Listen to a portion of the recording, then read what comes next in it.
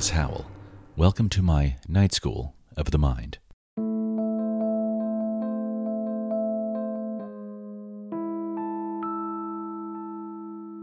Before I walked the plank into indie authorship, I did time as a small-town newspaper man. As my affiliations grew, so did the amount of press releases I received in my inbox. I still received them, and one arrived today that served as an ironic reminder of an issue I've been facing, a pervading feeling of inauthenticity. Maybe it's a Gen X thing, or an artist thing, or a byproduct from all the fake news we read. Maybe it's because Nirvana's bassist played a Guild B30E semi-acoustic bass for the Unplugged album, which technically is not totally unplugged. So imagine the deep soulful sigh I released when some flack from West LA beamed me a release for a premium, naturally alkaline spring water from some Nordic country that hopes to inspire individuals to find their own pure authenticity by drinking imported water, I guess. Here's a side note. When I lived in LA, I visited the FAQs of the Municipal Water Company's website. The answer to the question, "Is my water safe to drink?" was a shruggy, "Probably." Fortunately, I was fortified against the pitch thanks to art. Not in the hippy-dippy art will save your soul kind of way, but rather through an art installation at the Startup Art Fair in San Francisco last Friday. The fair took over the entire Hotel del Sol, and each guest room was converted by an artist into their own exhibit space. Situated in the courtyard by the pool was an artist named Hunter Franks, who was in a booth described by the event organizers as a space to open up to a stranger and share a fear to receive a custom typewritten philosophical prescription from a certified fear doctor. So, I sat down and told the fear doctor about my fear of inauthenticity. Hunter, nice to meet you. Is there a fear you'd like to share?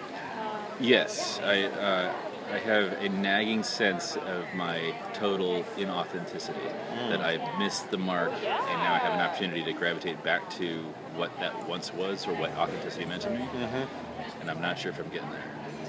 Cool. Yeah, not to get all heavy all at once. No, it's great. Yeah. All right, let's unpack that a bit. When did you first recognize that inauthenticity? Pretty much every time I've had a job. Okay. And now I don't have one. Yeah, gotcha. So now I'm feeling great. Gotcha. So it revolves, would you say, around your carrying out your passion as you see it? Certainly that, and being true to myself, but also having hoodwinked myself with jobs that I felt reflected a passion, when in fact it was just garbage. Gotcha. What is the authentic you look like? Oh, I'm a writer by trade, right? And but whenever I'm in a newsroom or in a circumstance where I'm writing publicist, PR stuff or that kind of thing, I begin to realize how off the mark I've gotten myself. Gotcha. Yeah. Are there ways you stay on the mark still in those situations? I've managed to continue my own work, and it's had its own life to a degree. But I feel I'm at a point, an inflection point, where I really have to commit to the authentic work, the real work, my work, rather than enabling other people's dreams. And Gotcha. Which is all great. But, yeah. You know what I mean? Are there any steps you're taking towards that to accomplish that? Yeah, I've part of your prescription.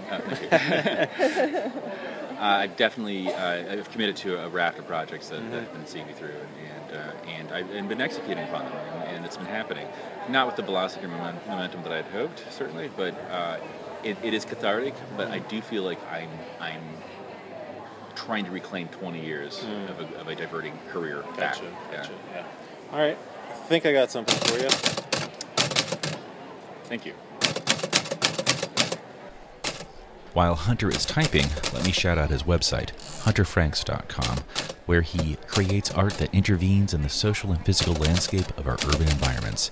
I heartily encourage a visit. Now back to the typing. Okay, ready? Yeah. So I put, for fear of inauthenticity, you have identified what you want to do and who you want to be. That's the hardest part. Now comes the fun part. Take 5 deep breaths daily as reassurance that you are headed to where you need to be.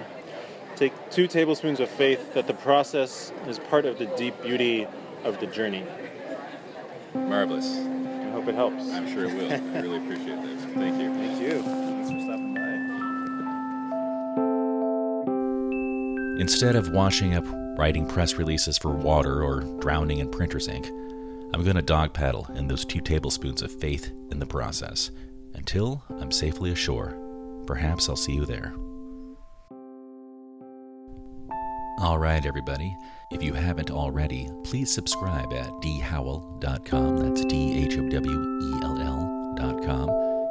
You can find this podcast on iTunes and SoundCloud, the blog, of course, at dhowell.com. You can find my books at Amazon, and you can find me waiting for you at the back of the cafe.